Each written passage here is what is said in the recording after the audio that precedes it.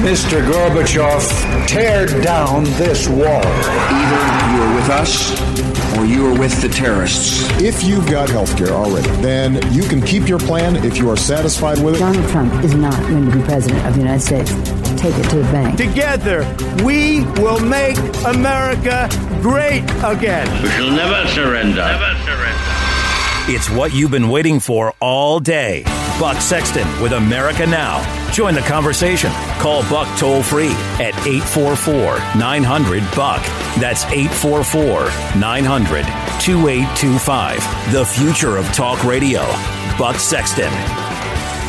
Team, welcome to the Freedom Hut. Buck Sexton Show is on. Thank you so much for joining. 844-900-2825. 844-900-BUCK. Much to discuss. We will dive right into the North Korean intercontinental ballistic missile launch just occurred in the last 12 hours or so. We'll talk about what that means. Things are going to get worse with North Korea. I've been telling you for a long time. I know Trump takes the threat very seriously. I know literally his top people are on it, Mattis and company, but this is a problem set that has no good solutions. I'm not sure it has any solutions worthy of the name right now. We need to get very creative. Being tough alone may not be enough. There has to be new thinking, but we'll get there a little later on. We'll also talk about an update on the Hillary email investigation, just because there's some worthwhile stuff to talk about there. I know that's an old story, but there are some new bits of it to work in. We'll talk about that. The media is all upset about Trump. There's nothing new, but we'll talk about that too, because they're acting like, oh, Trump criticizes them, and that makes him an authoritarian now. Media types are a very sensitive bunch. I keep finding this to be the case, and I think that so many of them have, for especially those who come out of the journalism schools, right? They go to a J school afterwards, and they come out and they've been so focused on being the focus for such a large portion of their adult lives that I think there's often with the mainstream media left, there's just a lack of perspective. They do think they're so much more important and so much more irreplaceable than they really are. But some of them, we need to bring out the wambulance. Wah! That will happen later on. We will talk about that. Biggest news item today, though, other than the North Korea launch in the national security side, is a verdict in the mastermind, Abu Khatala, guilty on 3 of 18 counts. He's the mastermind of the Benghazi attack that killed 4 Americans serving their country in Libya. We will get into that discussion coming up in a bit, and I believe we will actually have we should have Chris Peranto joining us to give his thoughts on it. Tonto from 13 Hours. I'm sure you're all quite familiar with him, so we're hoping he'll join us in just a bit to talk about that. But Trump had quite a press conference today. I guess it was with the press pool, which is different than if he gave a formal press conference. I don't know. There's some different process where he does it and then it's broadcast out for all of us to see. But the big issue today for the press conference, other than the missile launch with North Korea, which we will spend some time on in detail, is taxes. Now, I don't know. I don't know how interested you are in the back and forth over the tax fight right now. Here's what's happening on a political level. It's tough to get too worked up about the specifics of any tax bill because we don't know what's going to come out of the conference committee yet. The House has one version, the Senate has another, and not even clear it's going to make it through the Senate, I should note. It could all come down to Senator McCain. And let me tell you, if Senator McCain has yet another opportunity to just do a drop kick into the gut of the GOP agenda, he'll do it. He'll do it. I'm quite confident that will happen. Never mind a few of the other senators who clearly have a strained relationship with this White House. So will it make it over the 50 threshold? Here's a guess on that. A prediction, I should say. Here's a prediction. I believe that it'll be 50-50, and then the vice president will have to be the deciding vote. That's my guess. I could be wrong. Who knows? But to get through the Senate, I'm seeing a 50-50 tie with the vice president, the one who has to break it. Mike Pence coming in to save the day, perhaps. I just got a feeling. What am I basing that on? I don't know. Am I running all my sources around Capitol Hill trying to figure this out? Nope, that's just my gut. That's what my gut tells me. But here's an even more confident prediction I can make for all of you right now. I think that the debt ceiling, which is up for renewal, right? Now Tyrone's pointing to the sky. That is correct. This is the most boring kabuki theater in American politics. This is the most worthless waste of time political discussion we can have at this point. Because we all know. Trump, I know, is saying they'll blame the Democrats. And maybe Trump, if it were just up to him, would. But the GOP Congress will cave. Democrats will demagogue the issue. They're going to say, what about student loans and food for children in schools and old people who need medical care and the military and all this stuff? That none of that would be defunded. None of that would be defunded. Yet they would say that it is. And they'd say that Republicans are stealing food out of the mouths of babies and letting old people go without their insulin or their whatever it is that they need. Right? That's going to be the story. And you think this Congress that couldn't even figure out an Obamacare adjustment? That's what it was. It was not repeal and replace. It was an adjustment. A good one, fine, but an adjustment nonetheless. You think they're really going to want to go to town and get serious on the debt ceiling? No way. No way. So I wish they'd stop wasting our time. I know that there's plenty of people that are going to say, no, Buck, this time they're serious. And maybe right now, optimism for the Republican Party sells. I don't know. Maybe people want to hear optimism. I just try to tell you what I think is the truth. I don't like the just go with what you think folks want to hear. And I don't think the GOP Congress is going to do anything on the debt ceiling other than raise it. That's right. They'll raise it. They're talking about DACA, Deferred Action for Childhood Arrivals. They're talking about concessions that they would want to extract from Democrats in exchange for, but we have been to this dance so many times before. Same music is playing, same dance floor is out there. This will not change. This will not be different. In no way, shape, or form do I see this being anything other than what has been in the past. There'll be a debt ceiling. The metaphor is useful, right? They kick the can down the road. That is what will happen. So I don't even know how much time there is to spend on the debt ceiling, other than just to tell you, don't listen to all this congressman. Oh, no, the debt ceiling, it's bluster. It's nonsense. Because with the media still has some powers that it is able to utilize to the benefit of Democrats, and one of them is that in a government shutdown situation, Republicans will be blamed, especially with this administration and with a majority in Congress, right? The Republicans will be blamed. If it's the Democrats who refuse to go along because they are holding the whole budget hostage. Remember, it was all about feeding kids and medicine for old people and funding our military. That all stops being the narrative the moment that the Democrats say, hey, you got to raise the debt ceiling for us or else. You got to raise the debt ceiling for us, and that's it. And it's brinksmanship that they will win. They're going to say that, any DACA, anything like that, nope. They take the maximum position and they win time and time again. So I know it's frustrating for you. It's frustrating for me. That's just the way it's going to be. On to taxes, though. Trump says it's going to get passed. I think that we're in a very good position in terms of the meeting we just had over at the Capitol with the Republican senators. It was outstanding. I think we have tremendous support. I was just informed by Mitch that we had a unanimous vote from the Republican side, at least. We had a unanimous vote on the tax bill. And it goes now the next step, and I think we're going to get it passed. I think it's going to pass, and it's going to be very popular. It's going to have lots of adjustments before it ends.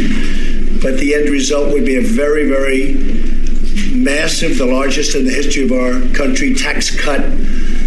And lots of good things are going to happen, including the bringing back to our country of, it probably will end up being over $4 trillion money offshore that's stagnant, that companies, and they're just not able to bring it back. So I think it's going to be a number over $4 trillion.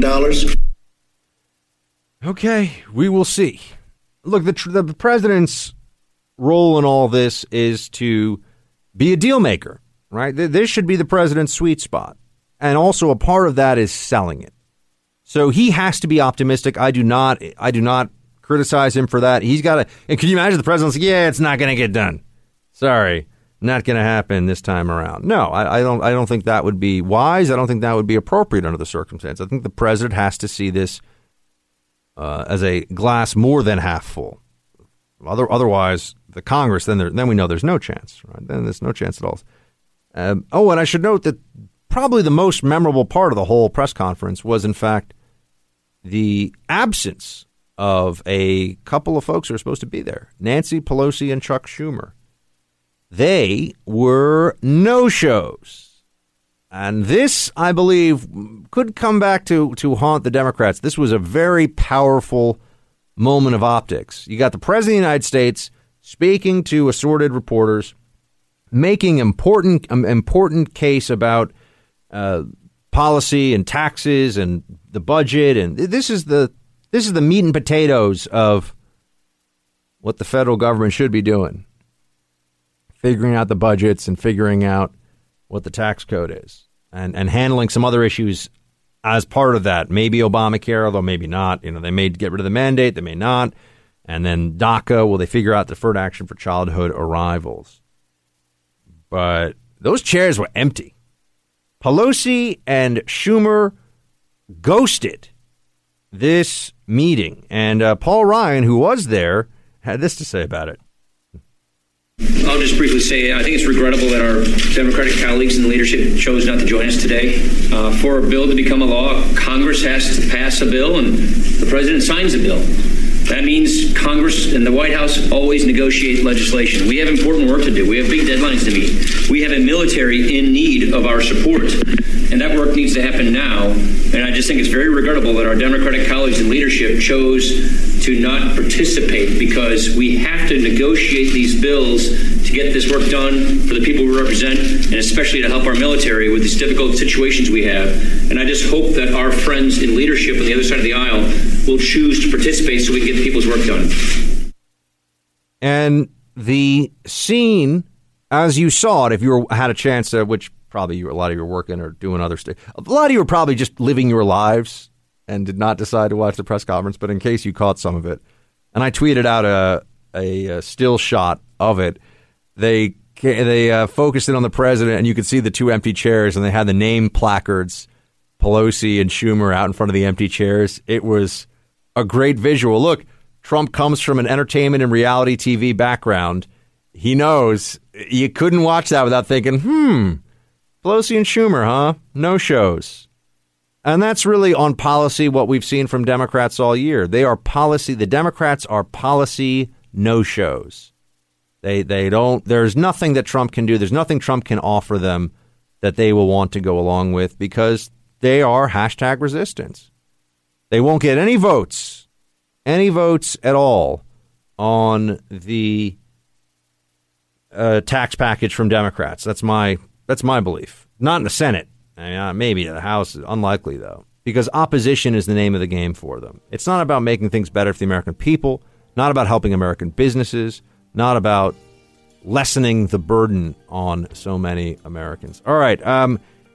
Do you think I'm being a little too cynical on the whole debt ceiling thing or on taxes? Curious to know what you think. And also, how much do you care about the tax cuts? Obamacare mandate still stays in place, maybe you'll get $1,000 back at tax time, but you'll pay 200% more for your premiums a month. I'm just not sure it's as exciting as some people want to believe it is, but I'm in kind of a mood today. 844-900-2825, 844-900-BUCK. Light them up. We'll be right back. With that being said, Chuck Schumer and Nancy Pelosi did not show up for our meeting today.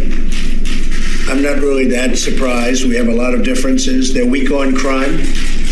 They're weak on illegal immigration. They want the illegal folks to come pouring into our border, and a lot of problems are being caused, although we've stopped it to a large extent, as much as you can without the wall, which we're going to get. Before this meeting and before this missile launch, they've been weak on military in terms of spending. They're very hard to get for military. They want it for a lot of other things, but the military is always secondary to them. The military, to me, is number one. We won't be here without our powerful military, and we're building it up stronger, bigger, better than ever before, and General Mattis can testify to that. And the other thing, they want tax increases, and we want major tax decreases. So they decided not to show up. They've been all talk, and they've been no action. And now it's even worse. Now it's not even talk. So they're not showing up for the meeting. Not even no action, but no shows. Nancy Pelosi and Chuck Schumer would not show up. Look, it is a slap in the face to the administration. I think there's no question about that.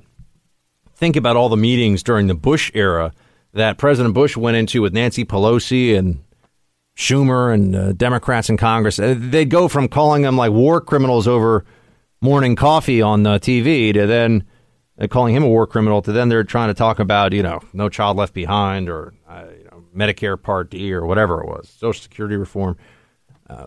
He'd have meetings with them. He would talk to them at least. Meanwhile, they won't even go and talk, but Schumer's talking bipartisanship. I mean, this guy is such a dishonest and unctuous character. Bipartisanship and compromise, Mr. President, are very possible on tax reform. It's an issue crying out for a bipartisan solution. There are a lot of areas we agree. We have to work to find a middle ground that's acceptable to both parties. I dare say it would be a better bill for the American middle class than the one we're looking at right now. Oh, yes, the middle class. Democrats love the middle class so much. That's why they gave them the enormous tax hike of Obamacare. Remember? They only constitutional according to a wrong Supreme Court because it was a tax. And it was a considerable one. It was a whole bunch of taxes. That is what Obamacare was. And now you have Schumer saying there's going to have to be a bipartisan solution here. Look, I'm worried, everybody, because there are some weak-kneed Republicans already in the Senate, and this whole discussion over tax reform right now is getting so complicated and discombobulated in a lot of ways that people are just going to start tuning out, and the swamp is just going to do its swampy thing. D.C. which is a swamp, as we know, for those of you who have lived there. D.C. is so good at exhausting us with all of the back and forth and the horse race stuff, and people are all talking about, Republicans got to put points on the board, and this tax bill will be great. No, it's terrible. It's good for the middle class. It's bad for the middle class. How can anyone even know? I mean, I get 10 different fact checkers out there on this tax bill. They'll give me 10 different answers to every question I can think of. So how excited can we really be? I mean, if you just want to view this in the perspective of the administration needs a win, okay. But I wouldn't bet the farm that this Republican Congress is going to get it done. I just wouldn't. I'll be back. I have to think it's kind of funny at some point that you have so many journalists who really must buy into their own press releases about how they're just journalists, right? That nothing really matters. You have Stephanie Ruhle over at MSNBC who's upset because nobody from the White House will talk to her about tax reform. It has been 152 days since the White House has agreed to let me interview someone from the White House who's working on tax reform. 152 days ago, I interviewed Gary Cohn. Since then, when the White House has been on this media tour, they have refused to give me a guest who's one of the architects of this bill. I mean, tough. MSNBC had like its own entrance for the Obama White House. Now you got a Republican in there. And there's a lot of news outlets. This is a very messy and unfair world of media, and all this complaining and whining about access and a mean administration, all that stuff. It's like they just don't pay attention. By the way, I just want to know, we will get into North Korea in detail in the next hour. I want to spend most of the next hour on the North Korea missile launch. This is a big deal. And I would just say, and Tyrone was reminding me in the break, I've been telling you all along, I like that Trump has made this a front and center issue. What we're doing is not enough. I don't know what is enough. I'm not pretending to have the answer. I just know that what we are doing is not the answer, as I have been saying. Sanctioning a country like North Korea is not as effective as we would like to believe it is. The history of sanctions as a tool of international relations and pressure in diplomacy is not encouraging if you want to see what the likelihood is of success here. So, all right, there's that. But on taxes, as I've been telling you, this is back to that for a moment. Like I said, North Korea next hour, missile launch, ICBM. This is a big deal. They're saying it's the furthest. I believe Mattis has said this is the furthest they have. Yeah, it went higher than anything they've done before. Higher in the sky, this missile launch. So we'll get into it. But you're hearing a lot of talk about taxes. I just want to know what the GOP thinks they're going to tell us if we go off into our Christmas break, respectively. Everyone goes off on their holiday and nothing is passed. I know they're going to tell us that, we'll get to it right away when we come back. But what do we vote for again?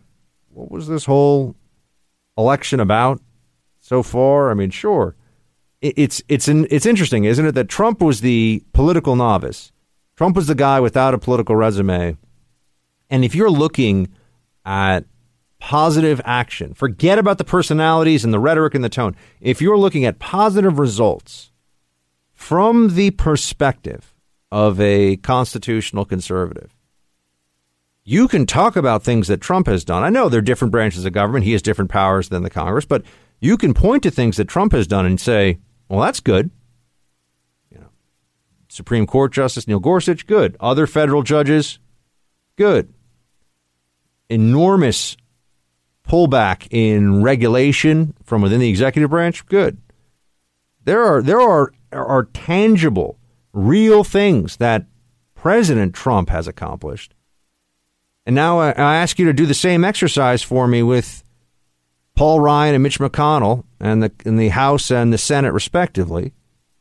What have you got for me? Well, what's the, Mitch McConnell working on things? No, nothing. There's nothing. In fact, you could ask, how is the country better off because of congressional action over the last 9 months or so? Or no, let's say the last 9 months. What comes to mind? I'm sure we could find some stuff, but it's hard. Because of the sweeping immigration reform bill?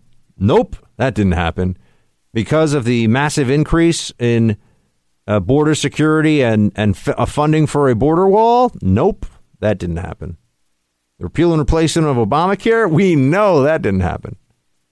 So I would just like to put it in the proper context. I would like to manage our expectations going forward here. You see, the problem with many members of the GOP when it comes to the conservative agenda is that they don't actually have a conservative agenda. They like to say they do because they want to get elected and they need votes from people who want to vote for conservatism. But when it comes to actually casting votes and making tough calls, they want to make sure they keep the donor class happy. They want to make sure that the interests, business and otherwise, that write checks to keep them to keep their campaign going the next time around and to keep them in office. So they have a war chest to beat their rivals. That is the primary consideration for them. It's disconcerting. I'm hoping they prove me wrong. Maybe Mitch McConnell and Paul Ryan pull off some amazing stuff here. Maybe I am just being a little sour about this today. But I would ask you, how many times have I been wrong about Congress so far this year, everybody? How many times have I been like, yeah, they're going to get this done, and then they didn't? I'm just saying, look at the record, right?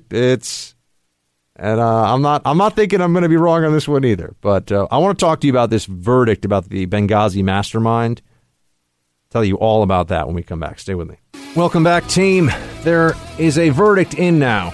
A U.S. jury found Ahmed Abu Khattala guilty on 4 of 18 charges related to his role in the 2012 terrorist attack on two U.S. compounds in Benghazi, Libya, that killed U.S. Ambassador Chris Stevens and 3 Americans serving their country.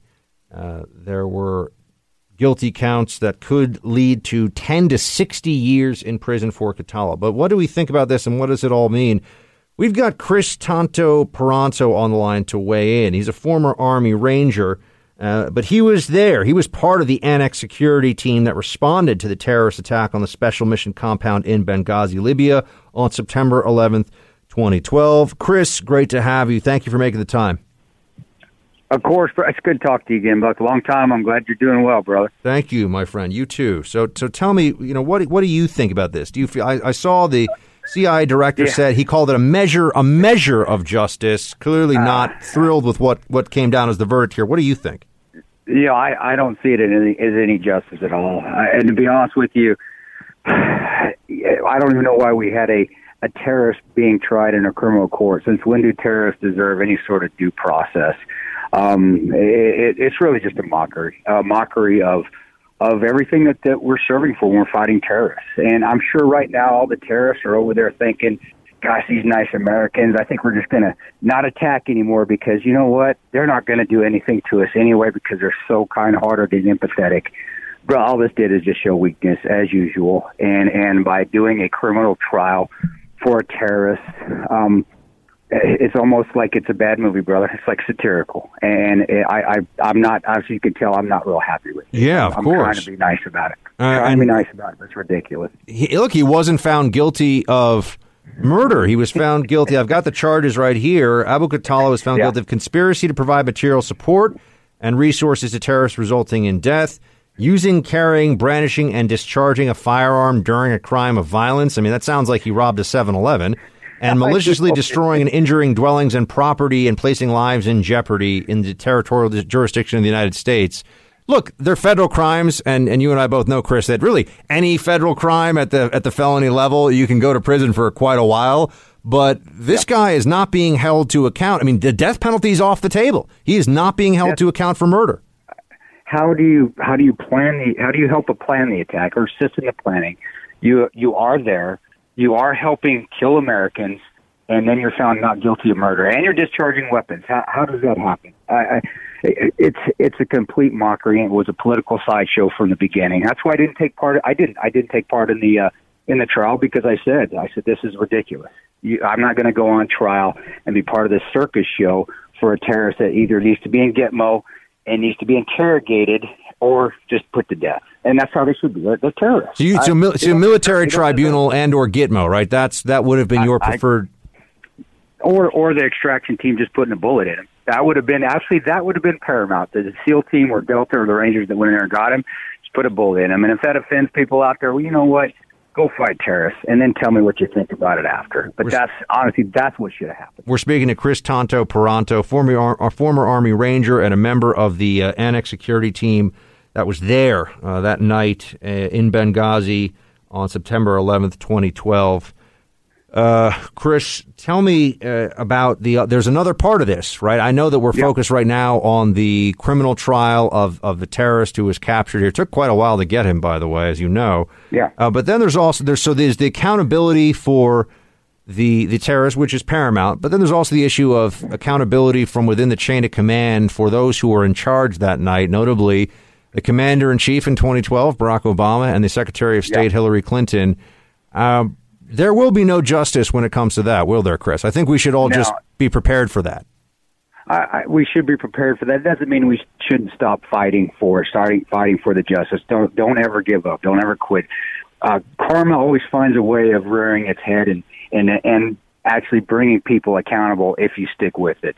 Hillary, she is responsible. She needs to be held accountable. And she hid information, and she broke classified information rules and laws and national security laws. And I'm not going to stop fighting for justice to come and bring her in.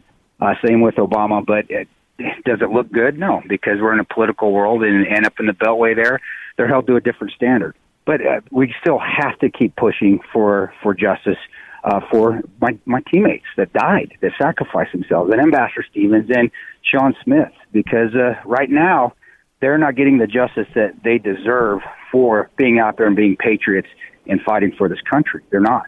And Tonto, I read earlier today, we actually are going to be talking about later in the show, about how the former intelligence community inspector general, the legal guy who's supposed to be keeping an eye on all the legalities within the IC, says that what was in Hillary's email, he used terms like endangered lives, endangered sources. Yeah. So, and I'm somebody coming from my side of it, the analytics side of it, I'm like, well, I'm reading between the lines, but I know what that means. And that means that there was some really egregious stuff in her emails.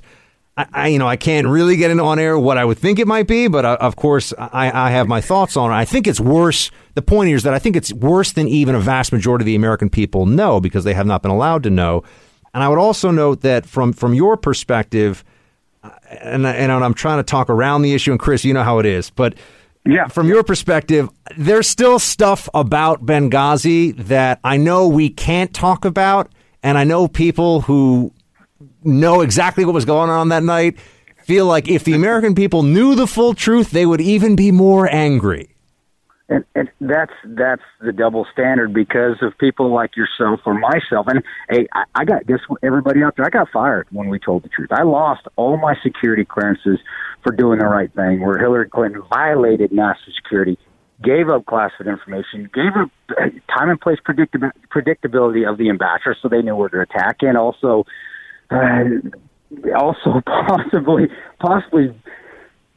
possibly helped terrorists to overthrow Assad, did all that, and here we are, and I'm the one that was being punished. And, hey, that's fine. I knew that was going to happen when we told the truth, because it's the Beltway again. But you're seeing politicians, again, getting away scot-free, being above the law, not being held to the same standards that the rest of us that sign our non-disclosure, so we won't violate national security are held to. And that is wrong. And that's why I will never stop until I'm on my deathbed trying to bring this, and she is evil woman to justice. I will never stop. And I don't think the American people should stop asking questions and ever stop trying to bring her to justice as well, because she did. And she should have been on trial for the deaths just as much as Abu Khatala. Chris Paranto is former Army Ranger and part of the annex security team from that fateful night in Benghazi, Libya in 2012. Chris, thank you for your service. Thank you for everything you're doing out there, man. Keep it up and come back anytime you want. Thanks, brother. Be safe, Buck. Talk to you soon, buddy. You too. Well, there you have it. Somebody who was there that night and has been through the whole process. And I think it's so important for everyone to hear, too. I'm wrong, in a sense, when I say that there was no one held responsible on the U.S. side for what happened that night in Benghazi, because our government punished some of the heroes. You just heard it from Chris himself. Some of those who rushed towards the gunfire to try to save their fellow Americans in duress, they were punished. And it's a frustration for me. I remember, I've told you this before, when that attack happened, I was on air that night, and I knew a lot of what is known now, but just couldn't say anything, and just had to be there and say, okay, this is what news reports have come in. I'm analyzing the news as it's reported. I'm giving it no additional context, because I knew that there were security issues that have all since, not all, but a lot of that has since come out and is now public knowledge. But I also know that there's more about Benghazi that we have not been allowed to know, and people who are much closer to the subject matter, shall we say, than I was. People who were still in at the time wish that information could be made public, because the American people would be even more outraged about it. And, it's too late for this now, but it very well may have. If the press had dug a little deeper and tried a little less to shield the Obama administration from blame, it may have cost Obama the re-election. It may have, had some things come out and had it gone a different way. And that was why the whole Candy Crowley thing with Mitt Romney and all that was so important to them, because they knew that the narrative of a kind of new style of Democrat presidency, that it could actually be trusted on terrorism instead of being blundering on terrorism, which is the truth of what the Obama administration was doing. I know Osama bin Laden, great. There was a lot of other stuff that over the course of 8 years was completely mishandled. And killing bin Laden didn't end Al-Qaeda, didn't stop the jihadist threat, and it was the result of U.S. Special Operations and the intelligence community. It's not like, I joke around about how Brian Williams acts like he's the guy rappelling out of the helicopter. Obama took more than his fair share of victory laps for the whole bin Laden situation. Anyway, it's frustrating. It is frustrating, and I can imagine for those who, there's still people. Well, we lost 4 of our own that night in Benghazi, but also there were some who were grievously wounded, and a measure is what the CIA director says we got, a full measure of justice, real justice, with Khatallah being punished for murders that were committed at his behest. That would seem to be the least we could want after a proceeding like this. But look, it's true in any case where there's a jury involved. You put it before a jury, you are rolling the dice. It's just the way it is. And he's going to jail for a few decades for sure, but should have been a lot more. All right, we're going to talk about, perhaps the biggest story today, honestly, is North Korea and this missile launch. We will dive into it together. This is some scary stuff. Stay with me and we'll talk about it. You are now entering the Freedom Hut Tactical Operations Center. All sensitive programs must be kept strictly need to know. Clear. Team Buck is cleared. Roger that. And ready for the Buck Brief. North Korea fires an intercontinental ballistic missile that it is now reported could put the U.S. Capitol, Washington, D.C. itself, could now be in range. This was the first test in more than 2 months, and it dashes any hopes that the Kim regime was hoping to begin a constructive dialogue with either the U.S. or more likely an intermediary about how to step down from the current nuclear brinksmanship. This is very troubling. Let me just give you some of the specifications of what we know about the missile launch as of airtime right now. Quote, the missile, which launched early Wednesday, traveled some 620 miles and reached a height, this is the big point here, of about 2,800 miles before landing off the coast of Japan and flew for a total of 54 minutes. This suggested that it had been fired almost straight up on a lofted trajectory similar to North Korea's 2 previous intercontinental ballistic missile tests. The Pentagon said that the projectile did indeed appear to be an intercontinental ballistic missile, or ICBM, and this is what Secretary of Defense Mattis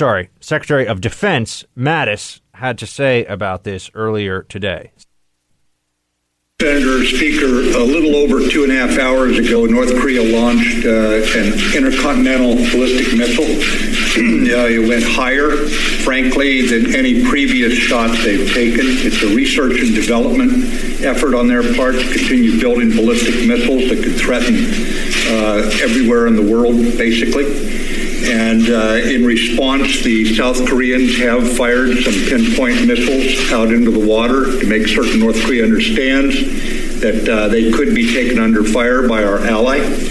But the bottom line is it's a continued effort to build a threat, sir, a ballistic missile threat that endangers world peace, regional peace, and certainly the United States.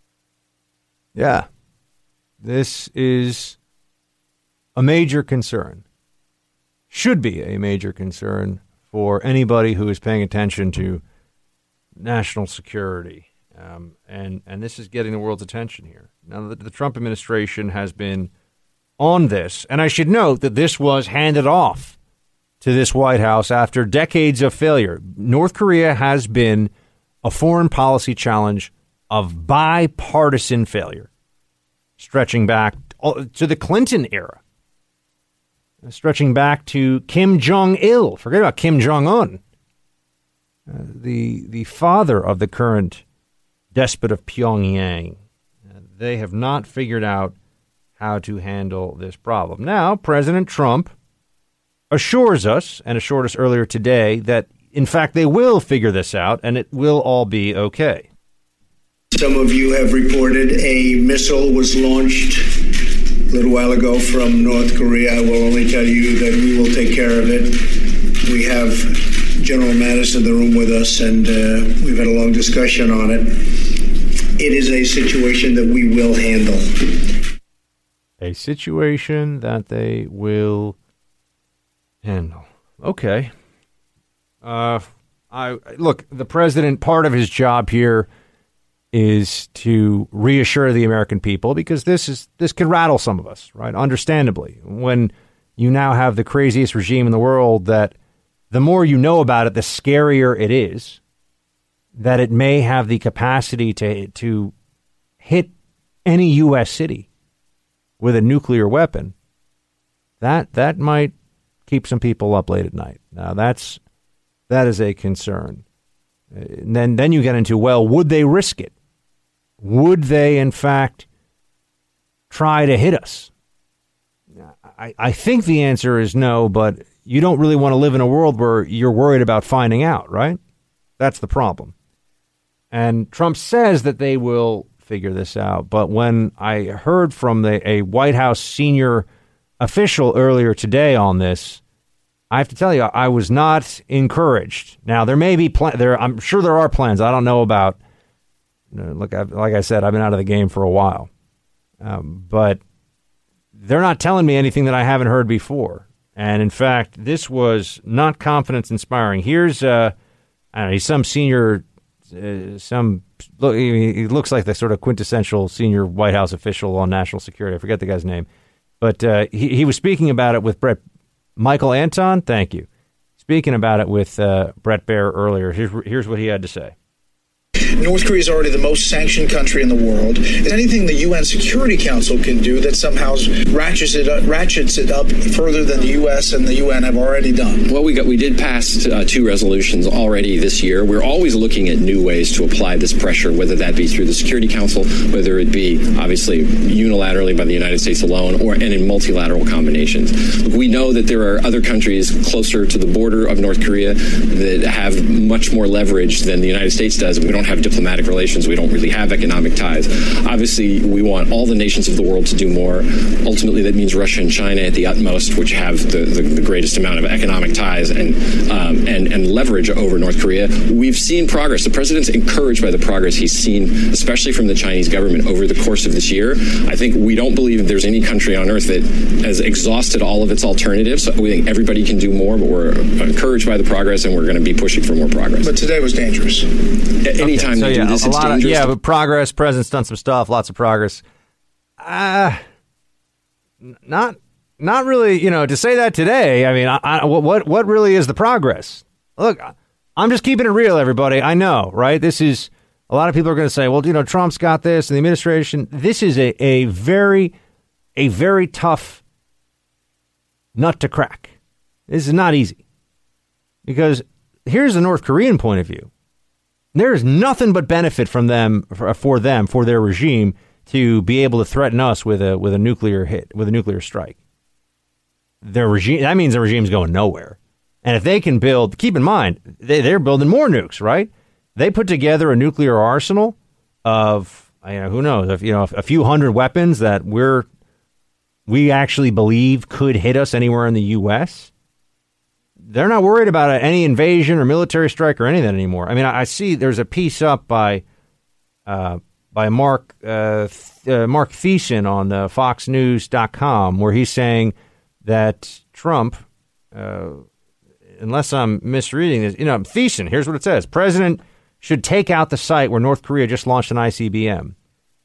That's a really good way to start a war. Firing missiles at North Korea to blow up a nuclear weapon site that they've just fired a missile from. I mean, if you want to start a war, I mean, if that's what you think the answer is here, and I don't mean that as a completely rhetorical statement, right? If you want to start a war, I mean, maybe people do think that we need to actually strike. But don't think you're going to get away with just hitting one missile site and North Korea is going to say, yeah, we didn't need that one. North Korea has a tremendous chemical weapons program. We have no idea really what their biological weapons program may be. We don't, a lot of assumptions made. I will remind everybody, I come from the CIA's analytic office of Iraq. Mistakes can be made. We don't know as much as we think we know. And if there is a country that has been cut off from the decision makers in our government knowing what's really happening there, trust me, North Korea is high on that list. I don't have answers for you. I just would note that I've told you all along that this isn't going to work. The incentives for North Korea still are to continue its belligerent behavior. Why would it give up? Because of economic pressure? They'll find some way to make up for the shortfalls. The people already live in abject misery, despair, and slavery. We think by cutting off foreign currency reserves, there's going to be what? Revolution? The people at the top of the North Korean power pyramid, they've got plenty of food, or they've got food. They're not going to turn on Kim Jong-un. As I've been saying, the more you learn about North Korea, the more you realize that this is not a normal country. This is not a place of 20 some odd million people. I think it's roughly 30. That has a conception of reality that aligns with ours at all. They think that we are trying to eradicate them, by the way. That's North Korean propaganda, that we are just waiting. We have a flotilla. We'll send out a fleet with a carrier and we'll say, see, we're showing strength. Behave, North Korea.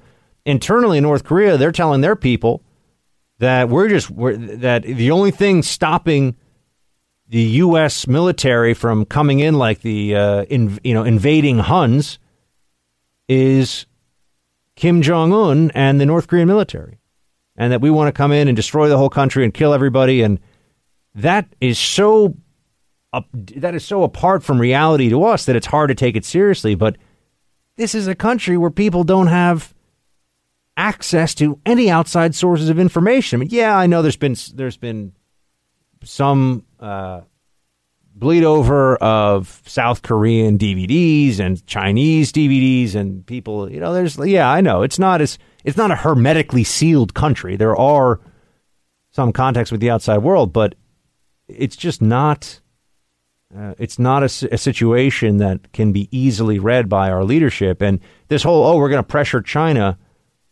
Pressure China to do what? Do people really think that China is calling the shots in North Korea? The answer is no. The answer is no.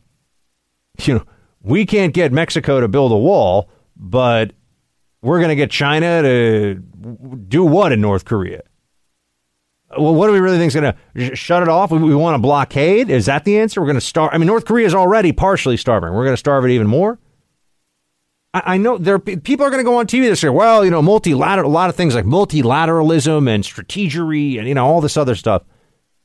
You're going to notice when you hear people talking about this, they will not tell you anything you really don't already know about North Korea. Overwhelmingly on TV, that's what you'll see. And then it just turns into, well, am I pushing for a positive perception of how Trump is handling this or a negative perception of how Trump is handling this? it's just yet another effort, another exhibition of partisanship. It's almost like North Korea becomes irrelevant in the public discussion of this. You'll see it tonight. You'll see it on all kinds of shows. You'll see this on in the commentary about it.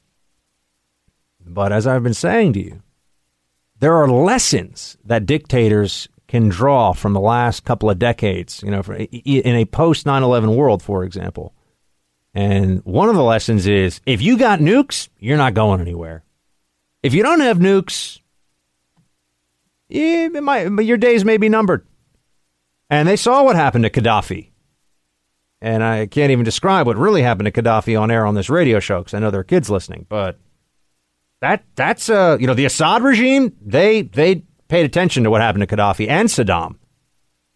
They're like, nope. There is no brutality, there is no viciousness that the Assad regime would not do to avoid that fate. They don't care. They don't care how many people they kill, rape, murder, pillage, you name it. Kim Jong-un? Even worse. Even worse. We got people now who, I don't know Mark Thiessen. He might be really good on some stuff, but yeah, the president should respond by by blowing up part of North Korea. I mean, if I lived in Seoul, the capital of South Korea, I'd be pretty annoyed that an American thought that the best way to go here. Remember, North Korea has been firing missiles. We don't like it. It's belligerent. Haven't fired a missile at us yet. Haven't killed any Americans with any of this.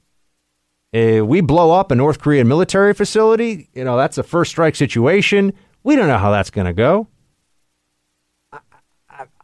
This is concerning, because I know that part of the appeal of Trumpism is to deal with things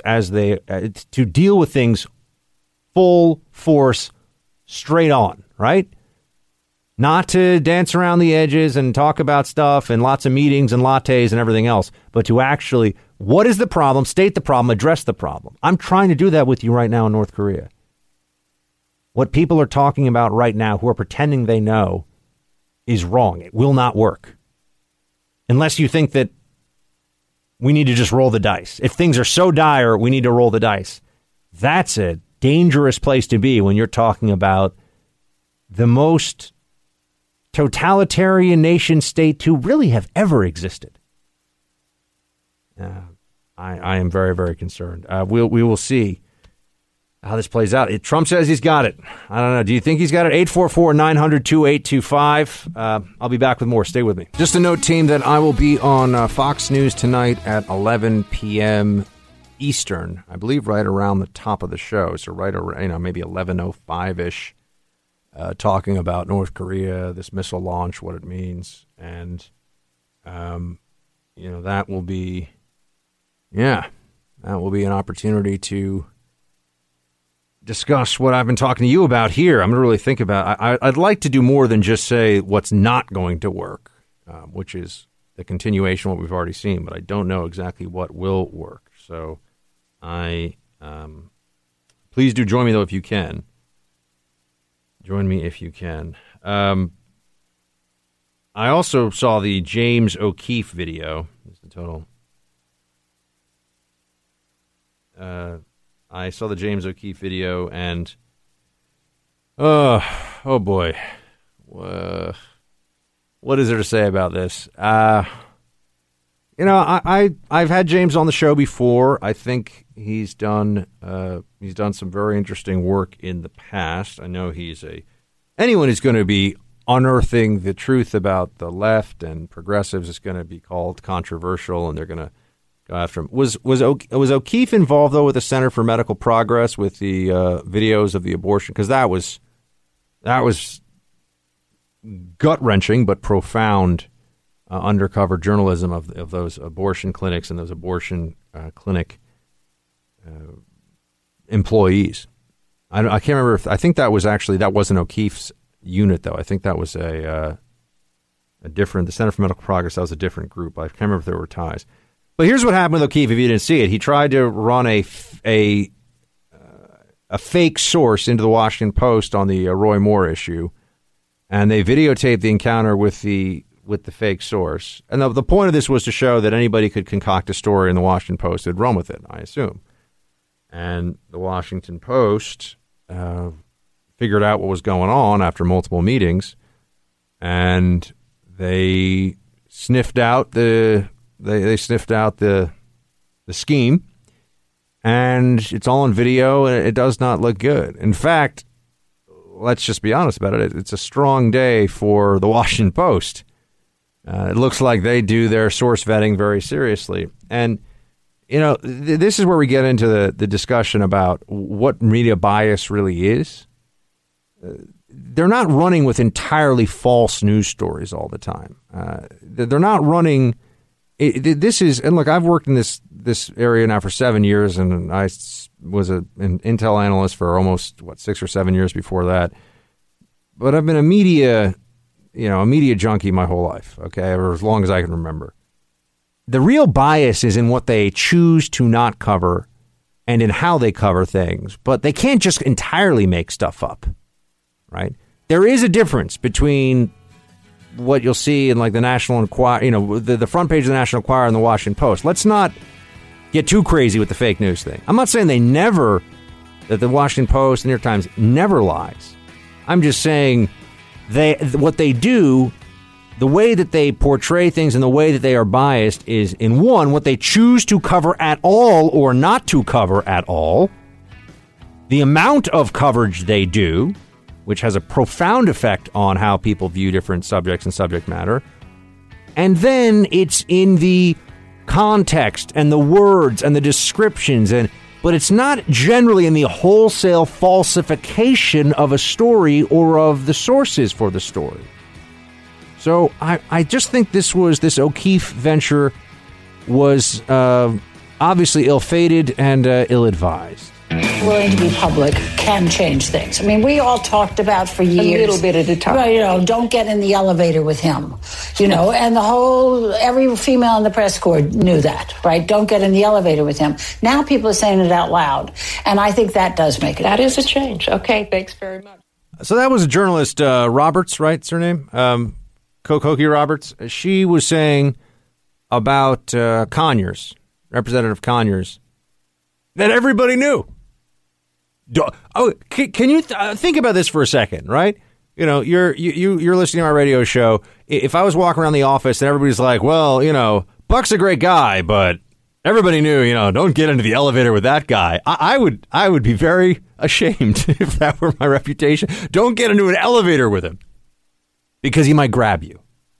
That's what this was. Now that it's all out about Conyers, now that another woman has come forward and claimed harassment, now that that's going on, we're treated to the actual truth that this was known.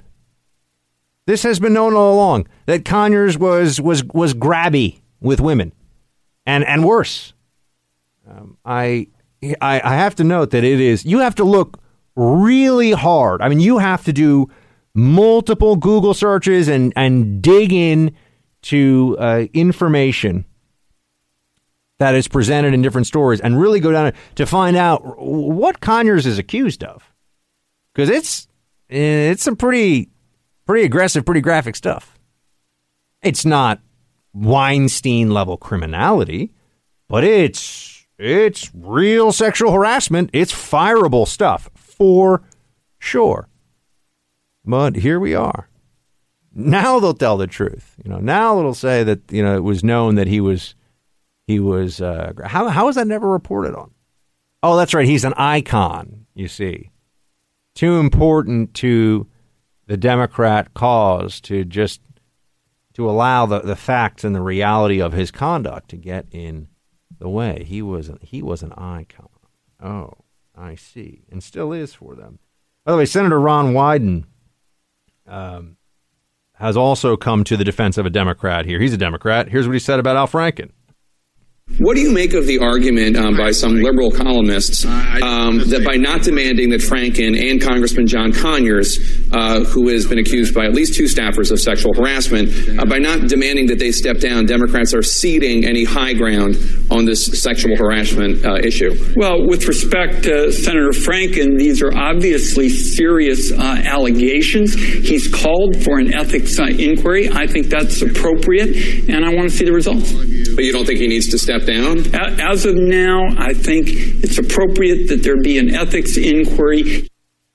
An ethics inquiry. Oh, that whole moment of recognition among the Democrats that sexual harassment was a zero tolerance issue. It didn't last very long, did it? Didn't stay around for all that long. As I was telling you yesterday, no surprise there. But this will, I think, eventually, this will just fade away. I have to say, I feel like I'm the bringer of cynical viewpoints today. But the cultures of, the culture of one company or another, or of institutions, they're already subject to all kinds of laws and restrictions. So it has to change because the people inside them change.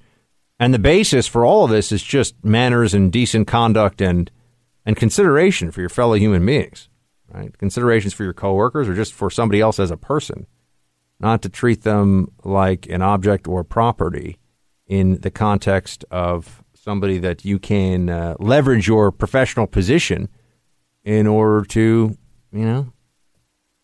physically use for your own purposes. I mean, it's really not that complicated when you get down to it, but it's also not really about, this is not about being truthful and honest, I think, over the long term about any of this. This will very quickly devolve into the partisan witch hunt. It's just a question of when, and they're holding back on this until that, or we're all holding our breath waiting to see when that becomes the case. We have been here before. The sexual harassment that they're talking about here, the sexual harassment allegations, this is not new. The laws are already in place. There already have been lots of discussions about this. And as I've said to you, I mean, my experience with this, that sounds like a really bad way to start this conversation, but my experience in a professional workplace in the federal government with this was that you did not want to be caught up even as a witness in a sexual harassment case. You didn't want to have to talk about it. You didn't. The way that it works, I can tell you, in some government organizations is that you can refuse to testify, even as a witness, not in your own defense. You can refuse. What ends up happening is they'll bring you in. They'll say, did you hear this? Did so-and-so say this? And then you're in the position where you can make the decision whether you're going to tell or you're going to tattle. Depends how egregious it is, right? I mean, if it's really bad stuff, probably feel fine about it. But, did you hear that inappropriate joke that someone made? Well, you're not aware of who else says that you were in the room, right? I mean, it's almost like it's treated like a criminal inquiry. And you're not under oath in the sense that you're not going to go to prison or anything for perjury, but the way it is in some government organizations is if you lie, you're fired. So for me to look at how, and then no questions asked, by the way, if you're caught in a lie, it doesn't even matter if it's a small lie, you can be immediately terminated. And even a relatively minor lie or transgression in that process, and it's hard. I'm somebody who, I applied to Davidson College, I remember, for school, and they have an honor code there, which I'm fine with in principle. But they had, I didn't end up going to the school, but they had an honor code that said that, you will not, I forget what the specifics are. I think UVA maybe still has the same code or something like it, but, you'll not lie, cheat, or steal, and you will report anyone who does so. I'm not a report anyone who does so unless I think something really needs to be. I maintain that discretion for myself. I don't like to snitch. That's not who I am. It's not how I do things. And I did not like that concept of you have to.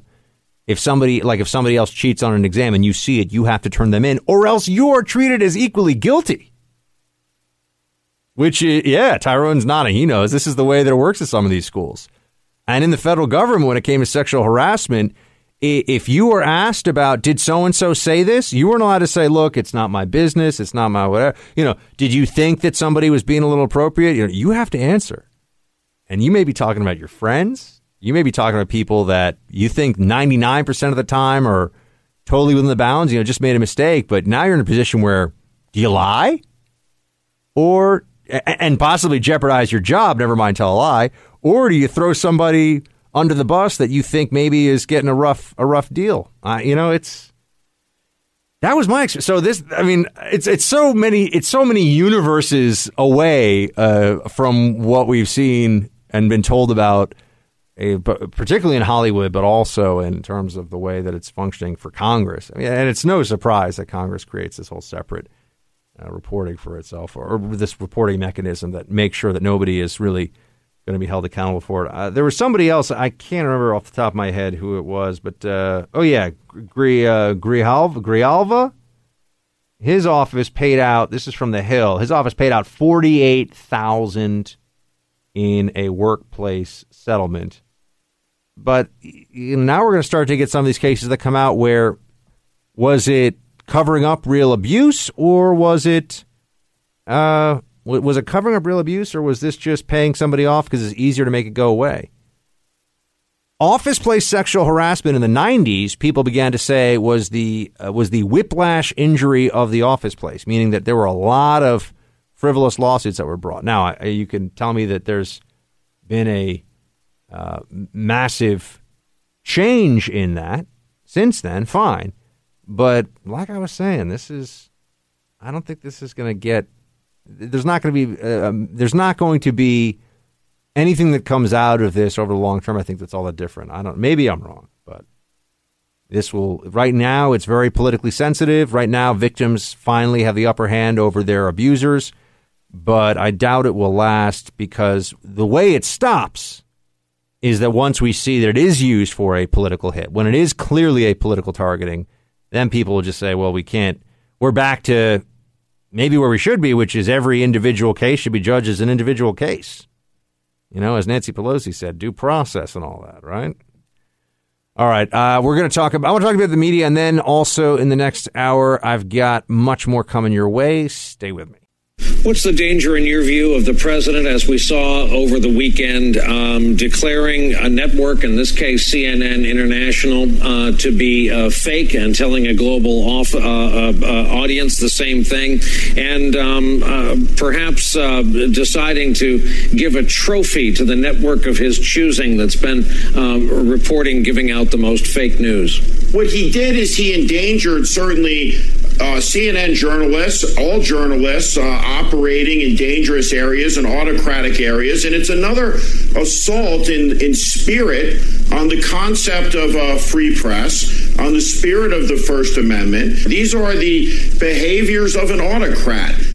These are the behaviors of an autocrat. Yeah, right.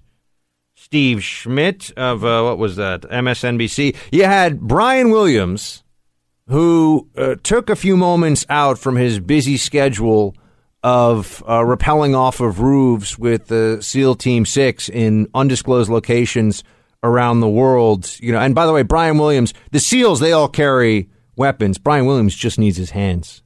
He's that good.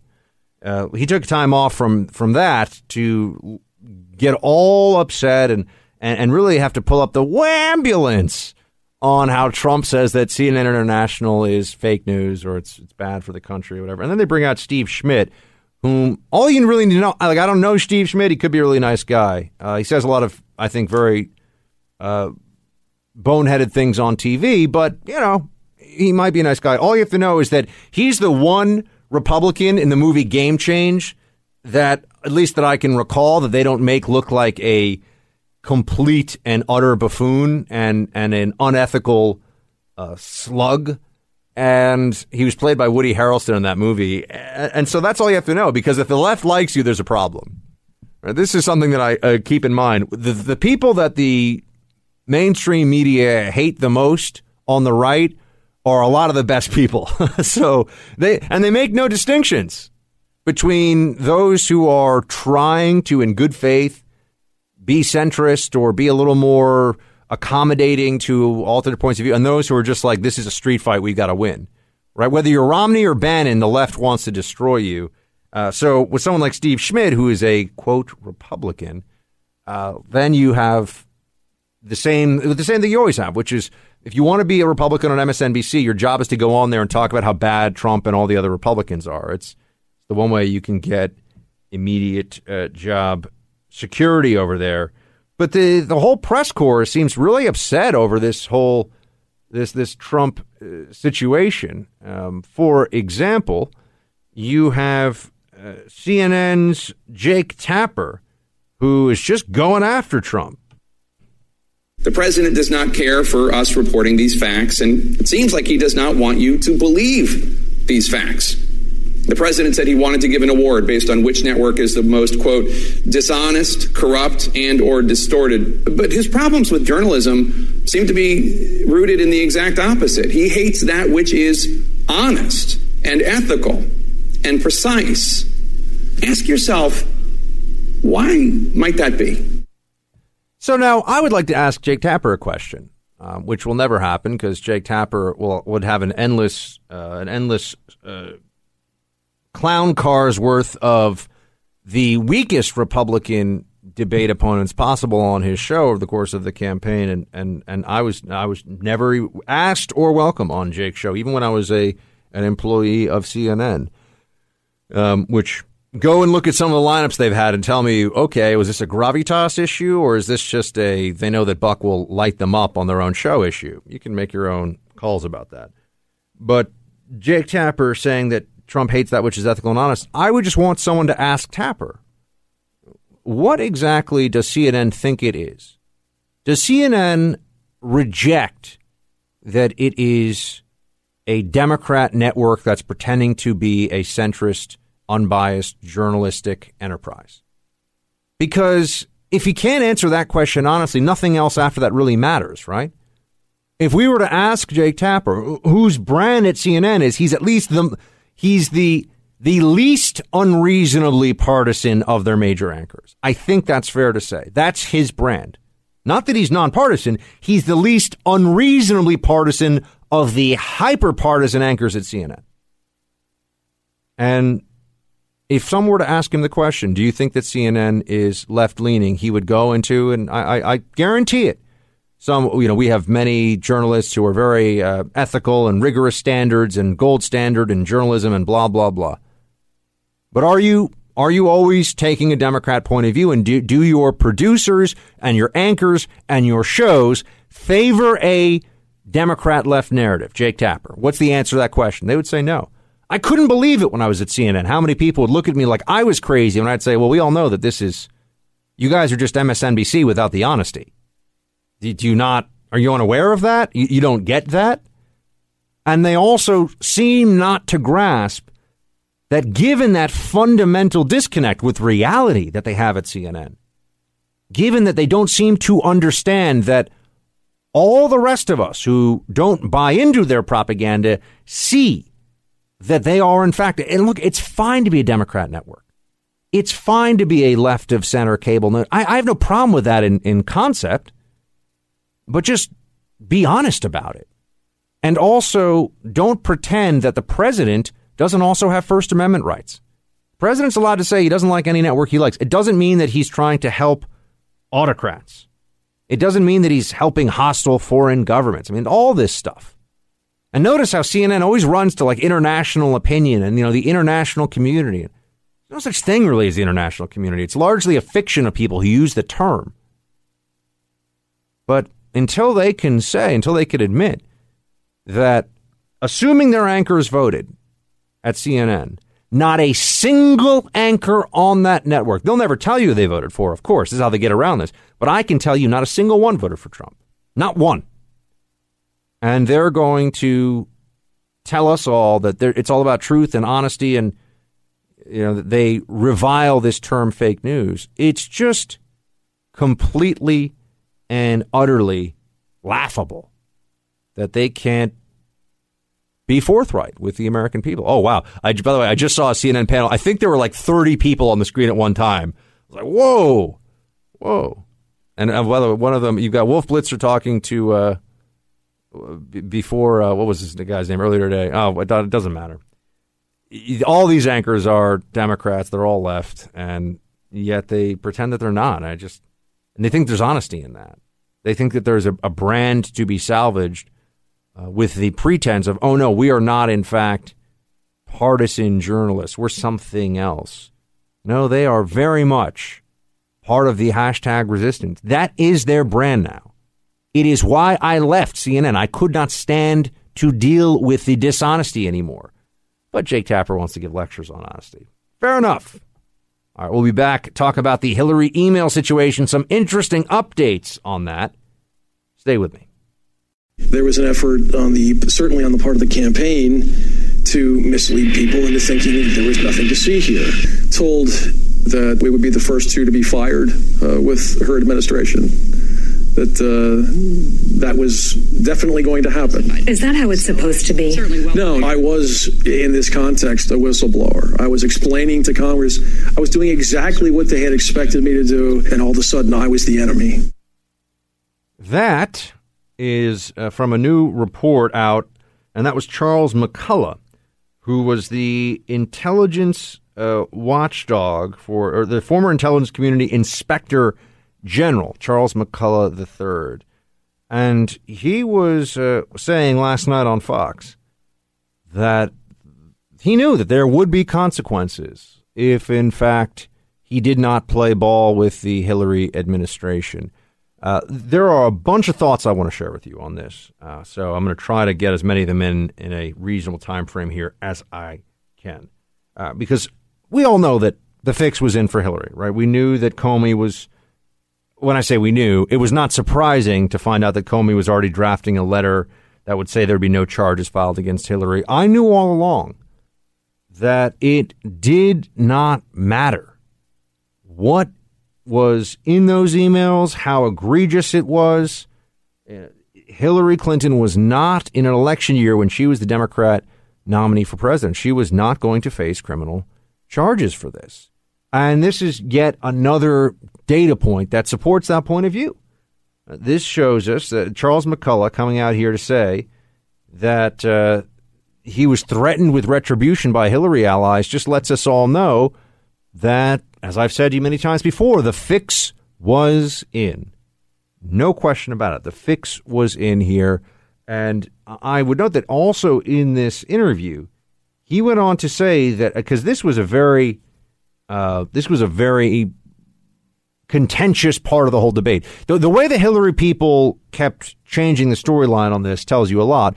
But originally they were saying there was no classified, then there was nothing marked classified, then there was nothing marked classified that was that big a deal, even though it was marked classified. The only stop after that is you had incredibly sensitive stuff in your unclassified email, which is a huge violation of security protocols and criminal law. And they want us to believe that it never got to that point. But here's what this report in Fox said about all this. As one of the few people who viewed the 22 top secret Clinton emails deemed too classified to release under any circumstances, there was a very good reason to withhold those emails. There would have been harm to national security, McCullough said. He went further to tell Fox News that sources and methods, lives and operations could be put at risk. Some, and this is from the Fox piece, some of those email exchanges contained special access program information characterized by intel experts as, quote, above top secret. Now, I at one point had a TS clearance and know what they mean by above top secret. I read this you have only two options here. And this is from the Inspector General, the person who is, in a sense, the intelligence, the classified information ombudsman of the intelligence community. Somebody who really knows this stuff backwards and forwards. And he's saying that sources, methods, lives, and operations put at risk. That's setting off major alarm bells for me. because I know the kind of information that he would have to be referring to. There's only two options here. Either Hillary was putting stuff in those emails that, as was just said, could have put lives at risk. That's not, an analytic assessment that's classified at the lowest level. Continued instability in the Middle East is likely. Sometimes those of you who've had a clearance know that sometimes there's stuff that's classified that you're like, does that really need to be classified? And the answer is no. There's a lot of overclassification. It's just a reality. Anybody who's worked in national security and held a clearance knows that. But only at a certain level, right? You're not, stuff is not marked super, super duper secret squirrel that is not secret at all, right? It's only at the very lowest level usually that you'll see stuff. You're like, well, is that really classified or not? Or should that be classified or not? And there is no way that, as Fox puts it here, special access program information should have, under any circumstances whatsoever, made it into Hillary's emails. And this is where I would tell you that I think the administration should release, because people like me, I don't know what was in those emails, and I haven't had a clearance in years and years now, right? So I can't see it. I don't know. I'm out of the game, which is great because it means that I can speak very freely with all of you. I've been out of the game now for years, but out of the intel game. But if they even released redacted versions of the Hillary emails, I could tell from the context how serious the information is that we're talking about here. And we should know. We should know, because either this guy's lying or Hillary got away with a security breach that would have sent any other person in this country, unless they also were a super powerful Democrat, to prison. Really. That's what the former Inspector General of the intelligence community is saying here to Fox News. He also, in case you weren't sure enough, I know that this is a story that's been going on for a long time. There's but this is important because we're getting more of the information now. Just like as I've been telling you, we would do and we'll do it tomorrow, guys. Remind me, the Clinton Foundation. Remember I sent you I was almost exactly right with my prediction about how the Clinton Foundation would turn out this year, because the numbers are in. The fiscal year ended, and now we know what the donations were. So we'll return to that tomorrow. Sometimes it takes a bit of time before I can have the follow-up information to bring you the so what, did this really happen? Was I right about all of this? And in any case, in any event, here we are now with the email situation and Hillary, and seeing that there was political pressure brought to bear. They promised us that was not the case. They swore all over the place. Oh no, it was an honest process. Comey is America's greatest Boy Scout. He's the super G-man. Can trust him with anything. Until he did something bad to Hillary, then he was the worst person ever. That's what the media said. They flipped on that real fast. But this former intelligence community Inspector General Charles McCullough says, quote, "I was told by members of Congress, be careful. You are losing your credibility. You need to be careful. There are people out to get you." So that's a pretty clear indicator, isn't it? That Congress was like, look, Hillary's going to be the president. That also tells you something very important. That everything that was happening around the email investigation was premised under, we can make this all go away. Think about how certain they were that Trump was going to win. Think about how sure they were that all of Hillary's horses and all of Hillary's men would be there to put the Hillary administration back together again once she won. That it would all be fine because they'd be in power. And they could, and it would be a long forgotten memory that Hillary had at any point in time ever been involved in this scandal.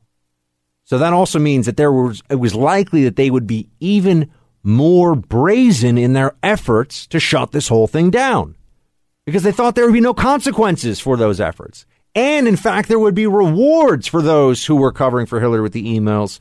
and there would be punishment for those who were trying to find the truth.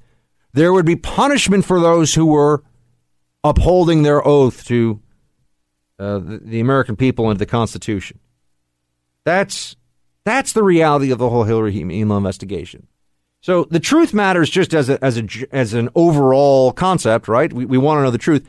And then it also is important for all of us to look at this and keep analyzing and searching for more information on this, because the media has been telling us that Trump he's destroying all these government institutions and he's so terrible and he's so awful. And I think you can argue, I mean, the Clintons were a wrecking ball when it comes to any sense of bipartisan fair play in government institutions. I think they were a wrecking ball to political integrity.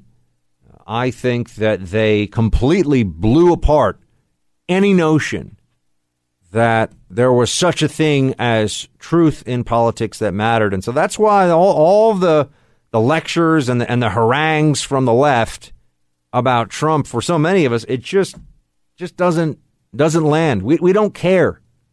We don't care how annoyed they are about Trump's verbiage. We don't care how annoyed they are about the rough edges of the Trump administration, because Clinton was supposed to be our next president, and it doesn't get any worse than the Clintons. All right, we're going to talk about Elizabeth Warren. Speaking of, can it get any worse? Talk about Elizabeth Warren in a few minutes. Stay with me.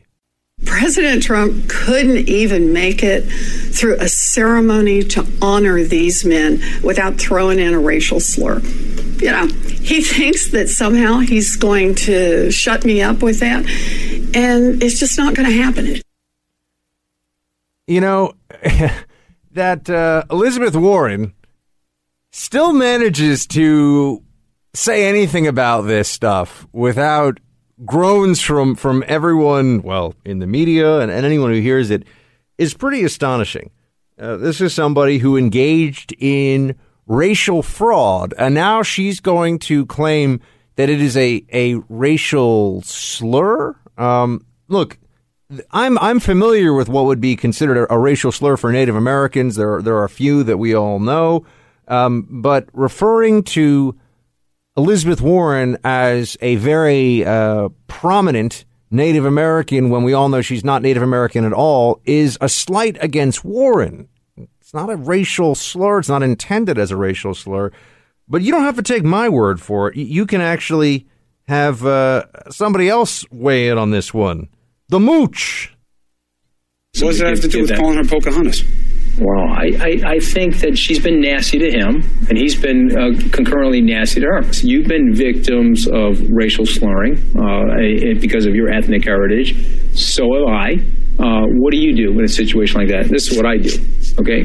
See that? And that's what you do. And you have to do that. And at the end of the day, I think at the end, we're getting a little bit too micromanaging with each other's languages and the whole political correctness movement. I think most people are tired with it. You are, I am. Maybe you're not. I don't know. You work at CNN.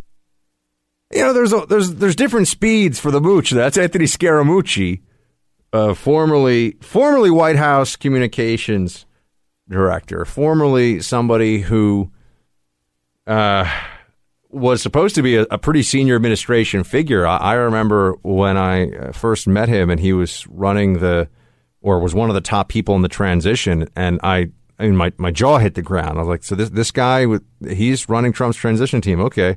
And then he had that incredible, I don't know if you call it a fall from grace or belly flop from the high board, a high dive. I don't know.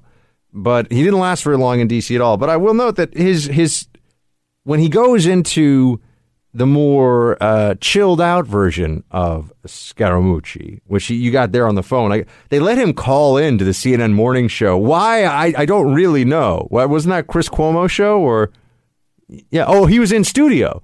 Oh, it sounded like he was on the phone again. Because remember, he had that epic phoner where he just went on and on with Cuomo. But yeah, they'd like to have him over at CNN. I wonder why. At some point, we're going to have to understand, we're going to have to come together and agree that if you were in D.C., if you're in the White House for like a month or maybe 10 days or so, I don't know that you really have a lot of insight to share about anything other than those 10 days.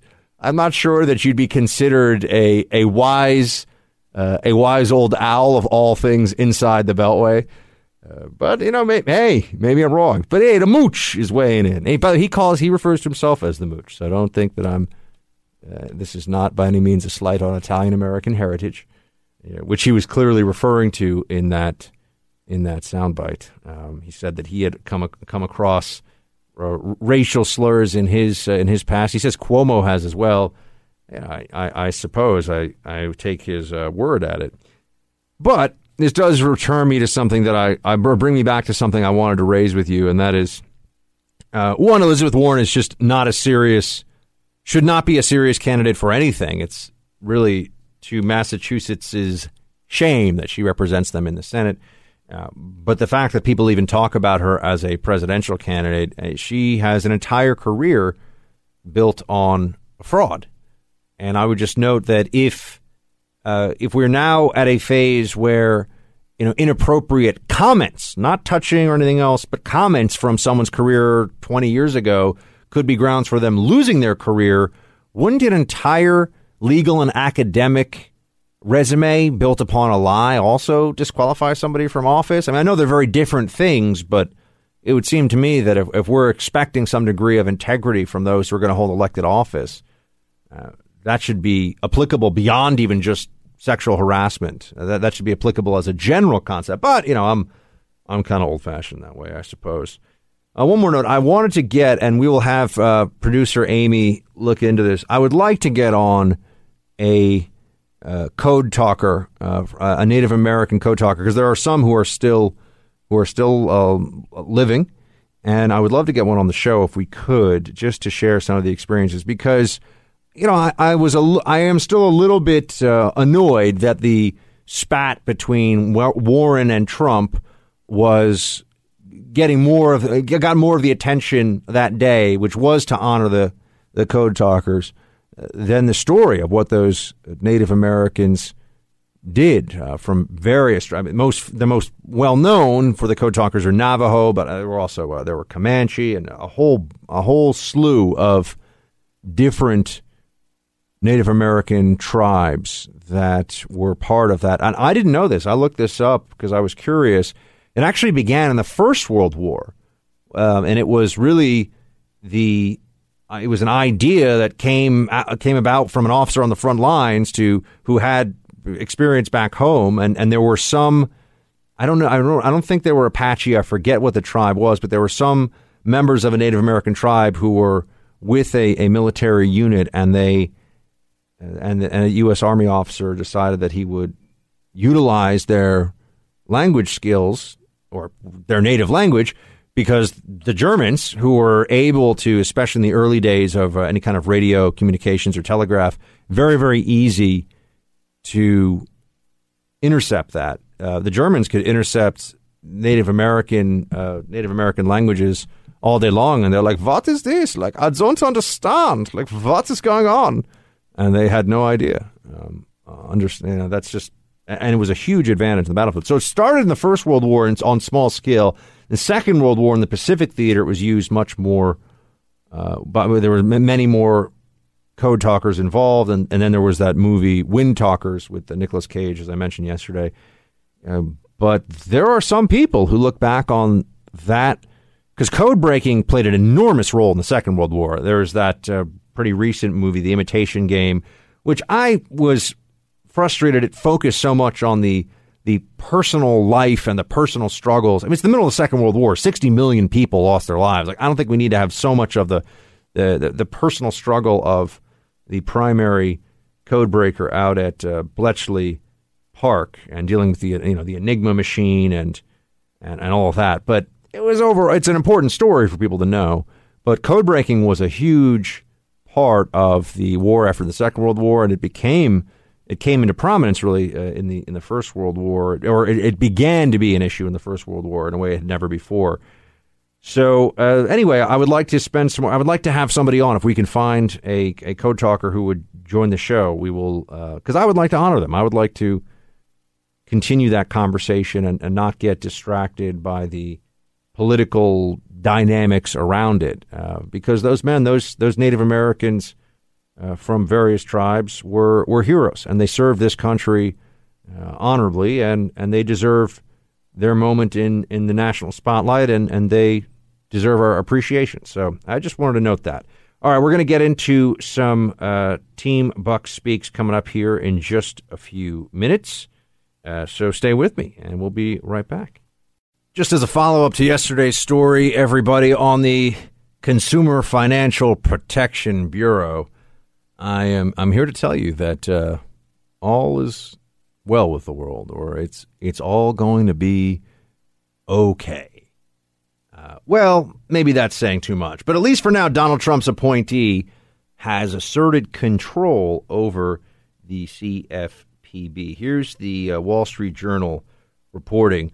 Workers at the Consumer Financial Protection Bureau arrived at the office Monday to find two acting directors asserting dueling authority and facing off over the direction of one of the nation's financial watchdogs. The acting director appointed by the Trump administration, Mick Mulvaney, arrived a little before 7:30 Monday morning with two aides and a bag of donuts to work in the director's office across the street from the White House complex. The office had been vacated Friday by the departure of former director Richard Cordray. Mr. Mulvaney later outlined his immediate plans to change how the Bureau operates, including putting in place a 30-day freeze on the issuance of new rules and hiring. So, in the attempted deep state bureaucratic coup within the CFPB, not the most exciting place in the world, I'm sure, but nonetheless, it looks like the Trump team has emerged victorious. Also, on this guy, Richard Cordray, turns out that he has political aspirations, and that wasn't, to be fair, the rest of CFPB, as of the most recent reporting, the rest of the Consumer Financial Protection Bureau didn't think that this whole succession struggle nonsense was a good idea. This was just cooked up between the top guy, Cordray, and his successor, Ms. England, and it was all about his future political aspirations. He's going to run, I think, for the governor or something or other. I forget what exactly. But he wants to be an elected official going into in the future, and that's why, for him, this was an opportunity to be hashtag resistance. And I would just note that we don't see this with other administrations, and it is to the shame of those who engage in it, and that is that once there's a new political regime, right? Once you have a new administration that is in place, it is not for the former administration's picks or its personnel choices to take it upon themselves to really defame the institutions that they once were entrusted with. Those institutions really belong to the American people. These are not their playthings or their own little platforms from which they can project their careers, right? That's not the way this is supposed to go. And I would note that it's not just CFPB. You have had this problem of stay behind Obama administration elements in a whole bunch of different parts of the executive branch. And for example, look at the whole mess over Comey. You can argue that the biggest single impediment for the Trump administration this year has resulted, I think actually it's a pretty clear argument. I don't know if there's a good counter argument. It seems pretty obvious that the single best or the single most effective means of slowing down the Trump administration this year has been the stay behind so-called deep state elements within the government, because Comey got the whole Mueller probe going, and Comey was an Obama appointee, right? So we know that Comey is an example of this, but and the whole Russia investigation has been such a giant waste of time and energy and all the rest of it from the perspective of trying to get things done for the American people. It's just been a disaster, right? It slows everything down. But the Mueller probe has just been grinding on, and that's the result of a stay-behind element within the government. The Environmental Protection Agency has had problems with this administration, with some of its senior appointed personnel. Obviously the CFPB at the top level. It's reassuring, I think, to hear that there were some Consumer Financial Protection Bureau folks who were like, what is going on here? Mulvaney's running the show. The administration put him in charge. Let's go. That's it. And it's just indicative of a mindset.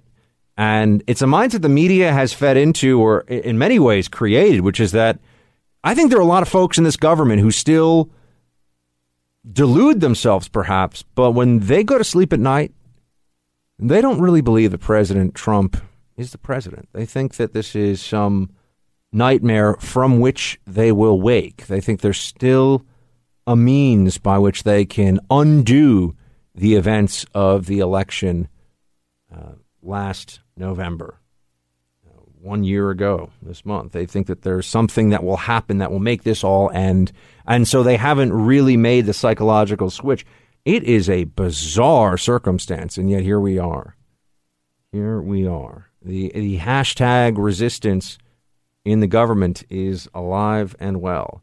Although I should note that Keith Olbermann, he's a big hashtag resistance guy, not a government guy, but he's throwing in the towel. You got to love this. He's done with his little GQ psychotic rants about the president because he says that it's imminent that the president's going to be impeached, which is just, I do feel kind of bad even talking about it because I understand that that's part of the decision making that he embarked on here. It was, hey, I'm going to just make a mockery of myself, but a loud one on the way out to get more attention. It is really, it speaks volumes that the Democrat media held this guy up for so long as some kind of wordsmith and political savant. He is, I would note, I have told you before, there are other people at, for example, MSNBC, whom I've heard are good folks. They're wrong on everything, but they're nice people. Keith Olbermann is the opposite. I've heard from Democrats and Republicans who have been around him and worked with him universally a really bad, mean guy. But he's done because he thinks that the impeachment's going to come any day now. They might have some charges against Flynn. They might try to make an example of Flynn, but it's not going to do anything to the administration because there's nothing the administration did. Russia collusion is a fantasy. It is a delusion of the left, and it's not going away, unfortunately, anytime soon. And I think that whole notion of Russia collusion emboldens these deep state elements and these Obama leave-behinds at the CFPB, at DOJ, State Department, Environmental Protection Agency, any number of places. It's a shame, really, because the taxpayer, the American people, American citizens, we deserve better than government employees who, if they hate it so much, they can resign. But don't try to sabotage things from the inside, and that's what some of them are doing. All right, team, we'll be back with much more. Stay with me. I know a lot of you listening have kids, and I was just thinking today about how I am tired all the time and don't understand how so many of you are able to function. Many of you have jobs and have a large role in taking care of the kids, or just are taking care of the kids all the time. I don't know how you do it. This is just a random thought, but it's amazing to me. I don't know how my parents did it. I don't know how all of you listening did it. I really want to have kids one day, but I just don't know how this is supposed to work. I guess I kind of just would walk around in, maybe I just need to get more sleep, but I feel like I'd be walking around in some kind of zombie-like trance or something. But hey, if it means I get to have little cute Buck Jr. or Buckita, no, that's bad. That's not going to work. I have to come up with a better name for a little female, the next generation of Buck that is female. Buckita is not going to be good. Or Buckette. No, that's also not good. So we'll come up with something else. But it was a random thought today as I was struggling to get through all of the myriad things I had lined up for the day. Those of you with kids, I tip my hat to you. I don't know how you do it. I'm worried even about what my day-to-day would be like with a little furry companion, never mind a human being that I am responsible for. So parents out there, wow, I am in awe. I will just say it. I'm in awe. All right, now I wanted to get into a bit of the Team Buck Speaks here today on the show. It's always fun for me to read through all your messages, and I like sharing them, and here we go. And I should note, officialteambuck@gmail.com, or you can write to me at facebook.com/Buck Sexton. All right, here we go. Colin writes in with the following. Hey, Buck, just wanted to wish you best of luck in your hunt for a furry companion. Best advice I've received was this. Choosing some of the more intelligent breeds is not always good. If you leave a lab or German Shepherd puppy in an apartment for 8 hours while you're at work, you come home to a construction site, but a Mastiff wouldn't even notice you left. I had a Rot Mastiff mix in an apartment, and it was awesome. The most important thing is to find one that's right for you and yours. Best wishes to all the Freedom Hut team. Shields high, amigo, Colin. Well, Colin, shields high to you, and thank you. And you just reminded me of a story that I will now tell you about how it is, in fact, necessary to choose the proper dog breed for your situation. I will say this was not my immediate family. These were friends of the family that many years ago they chose to get in a pretty tight space New York City apartment. They got a Siberian Husky, like a straight up sled dog out of the, I don't know. Yeah, Huskies are sled dogs, but it looked like something from Call of the Wild or White Fang or one of those books. And it was a beautiful animal. It was kind of a reddish color, and it was a husky. And there were two young girls in the family. And one of them, and for those of you listening, no human beings are harmed in this story, but there is some animal stuff that happens that's might make some of you a little bit sad. But I'm going to tell you the story nonetheless, because it's a public safety announcement. It's a warning about what can happen if you get the wrong kind of dog for your apartment, right? If you live in the countryside or cold weather, you want to get a husky, great. If you live in a one-bedroom New York City apartment, maybe not the best idea. So, or I guess this was a two-bedroom apartment. They get the husky. And there's also, at this point, because one of the girls in the family is quite young, there is a class rabbit. Now, I remember I had a class rabbit named Thumper, like the rabbit from... what's that? Where Bambi. I don't remember this rabbit's name. I never met this rabbit. And not nearly as many people ended up meeting this rabbit as probably would have had events transpired differently. So there was a class rabbit. I guess it was in the kindergarten, I think, of the school. And one of the young girls decided that she would take home the rabbit for the weekend, which you were allowed to do. You were allowed to be in charge of the class rabbit for the weekend. Now, I had seen this Siberian Husky named Sonia. I had seen her in action before. I had seen her leap up and seize the entire carcass of a Thanksgiving turkey and get a massive bone stuck in the roof of her mouth. And that was, volunteering for who was going to reach into that wolf mouth was not a fun thing. And I had also seen her do something that was always reminiscent to me of the velociraptors in Jurassic Park. Remember that one scene? Jurassic Park's a great movie. I mean, I know it's a little hokey in retrospect in some parts. It's a great book by Michael Crichton. And the movie really holds up. The CGI is actually really well done. But there's that scene where, you've got that British guy, of course, who's like, the smart, even problem-solving smart. Smart as chimpanzees, maybe smarter. And then there's the whole scene where they go, at least, unless they learn how to open doors, we're fine. Then a door opens. I had seen Sonia, the dog, go up on her hind legs and using her front legs, jimmy open a door handle. I had seen her do this. Now, I'm not going to lie to you. It's of those of you with really smart dogs are like, yeah, my dog can basically make me sushi and go out and get the paper and negotiate a better price for me. I mean, okay, fine, but this dog was a wild animal. It was able to open doors. And sure enough, they brought home the rabbit for the weekend.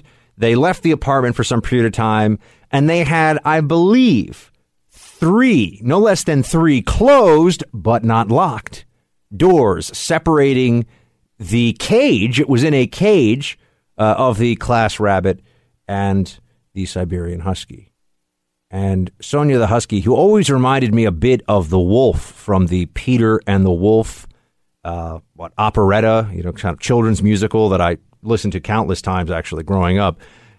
Sonia the Wolf had managed to get through all 3 doors. And what that family came back to was a broken rabbit cage, sans rabbit.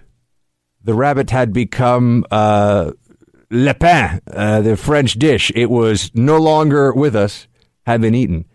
And, of course, then this precipitated a series of panic phone calls to the teacher of this, I believe, kindergarten class that, let's just call him Thumper, it'll make it easier, that Thumper had been eaten or Thumper had died. I don't know if she said, my guess is that Thumper had a mysterious heart attack. I'm not sure they went with the Thumper had been eaten scenario because that's, probably shouldn't have left Thumper alone with the wolf babysitter. But Thumper had a mysterious little heart attack. It was very sad. And they had to replace Thumper. And sure enough, I believe they were able to replace the classroom rabbit with a rabbit that was similar looking. It was a kind of a more rare rabbit species for pets. But they were able to find one in here in New York City and replace it. And I believe, and this was a very, very long time ago. I mean, we're going on like 20 years plus. So any inaccuracies in my story, I just put it to memory. But I believe only one girl in the class was like, that's not Thumper. And the teacher was like, shh, quiet. It is Thumper. And so that is my story for all of you about how know your breed when you're picking out a canine companion. Go with a smart choice. I realize I just took up a lot of our time for Team Buck Speaks with that one, but I did want to share that story with you. So why don't I do this? I will promise that tomorrow we'll get into a longer Team Buck Speaks segment without me running off into Never Neverland here with a story. I know you can pour out a little wine or tequila tonight or whatever it is you drink. Those are the only things that I drink for Thumper. No longer with us. For a long time. Thumper, he wouldn't be with us anyway. I mean, rabbits live for, how long do rabbits live? Rabbits live for like a few years, I think. Maybe 5 or 6, I don't know. But I always remembered that story. I'll try to think of some other, I've got some pretty funny dog stories over the years. Growing up here in New York City, you're around a lot of stuff. Or you see a lot of people that make very interesting choices for their habitat for their canine friend. Please download the show. You can do that by going on iTunes, click Buck Sexton with America Now. And also, please do share it with a friend. The biggest compliment you can possibly give the show is to tell people about it. We grow because you care about what we're doing here in the hut every day. You are our marketing mechanism. You are our word of mouth. So I leave it to all of you to please tell folks about the show. And yes, there will be history shows separately in that. So if you subscribe now, you'll be good to go because when the history shows come out, you'll already be in the podcast stream. So even if you're a live listener, you want to subscribe because come early on in the year, you will have the podcast stream ready to go with the special history deep dives. So with that, have an excellent rest of your evening or day, depending when you're listening to it. I'll see you tomorrow. Shields high.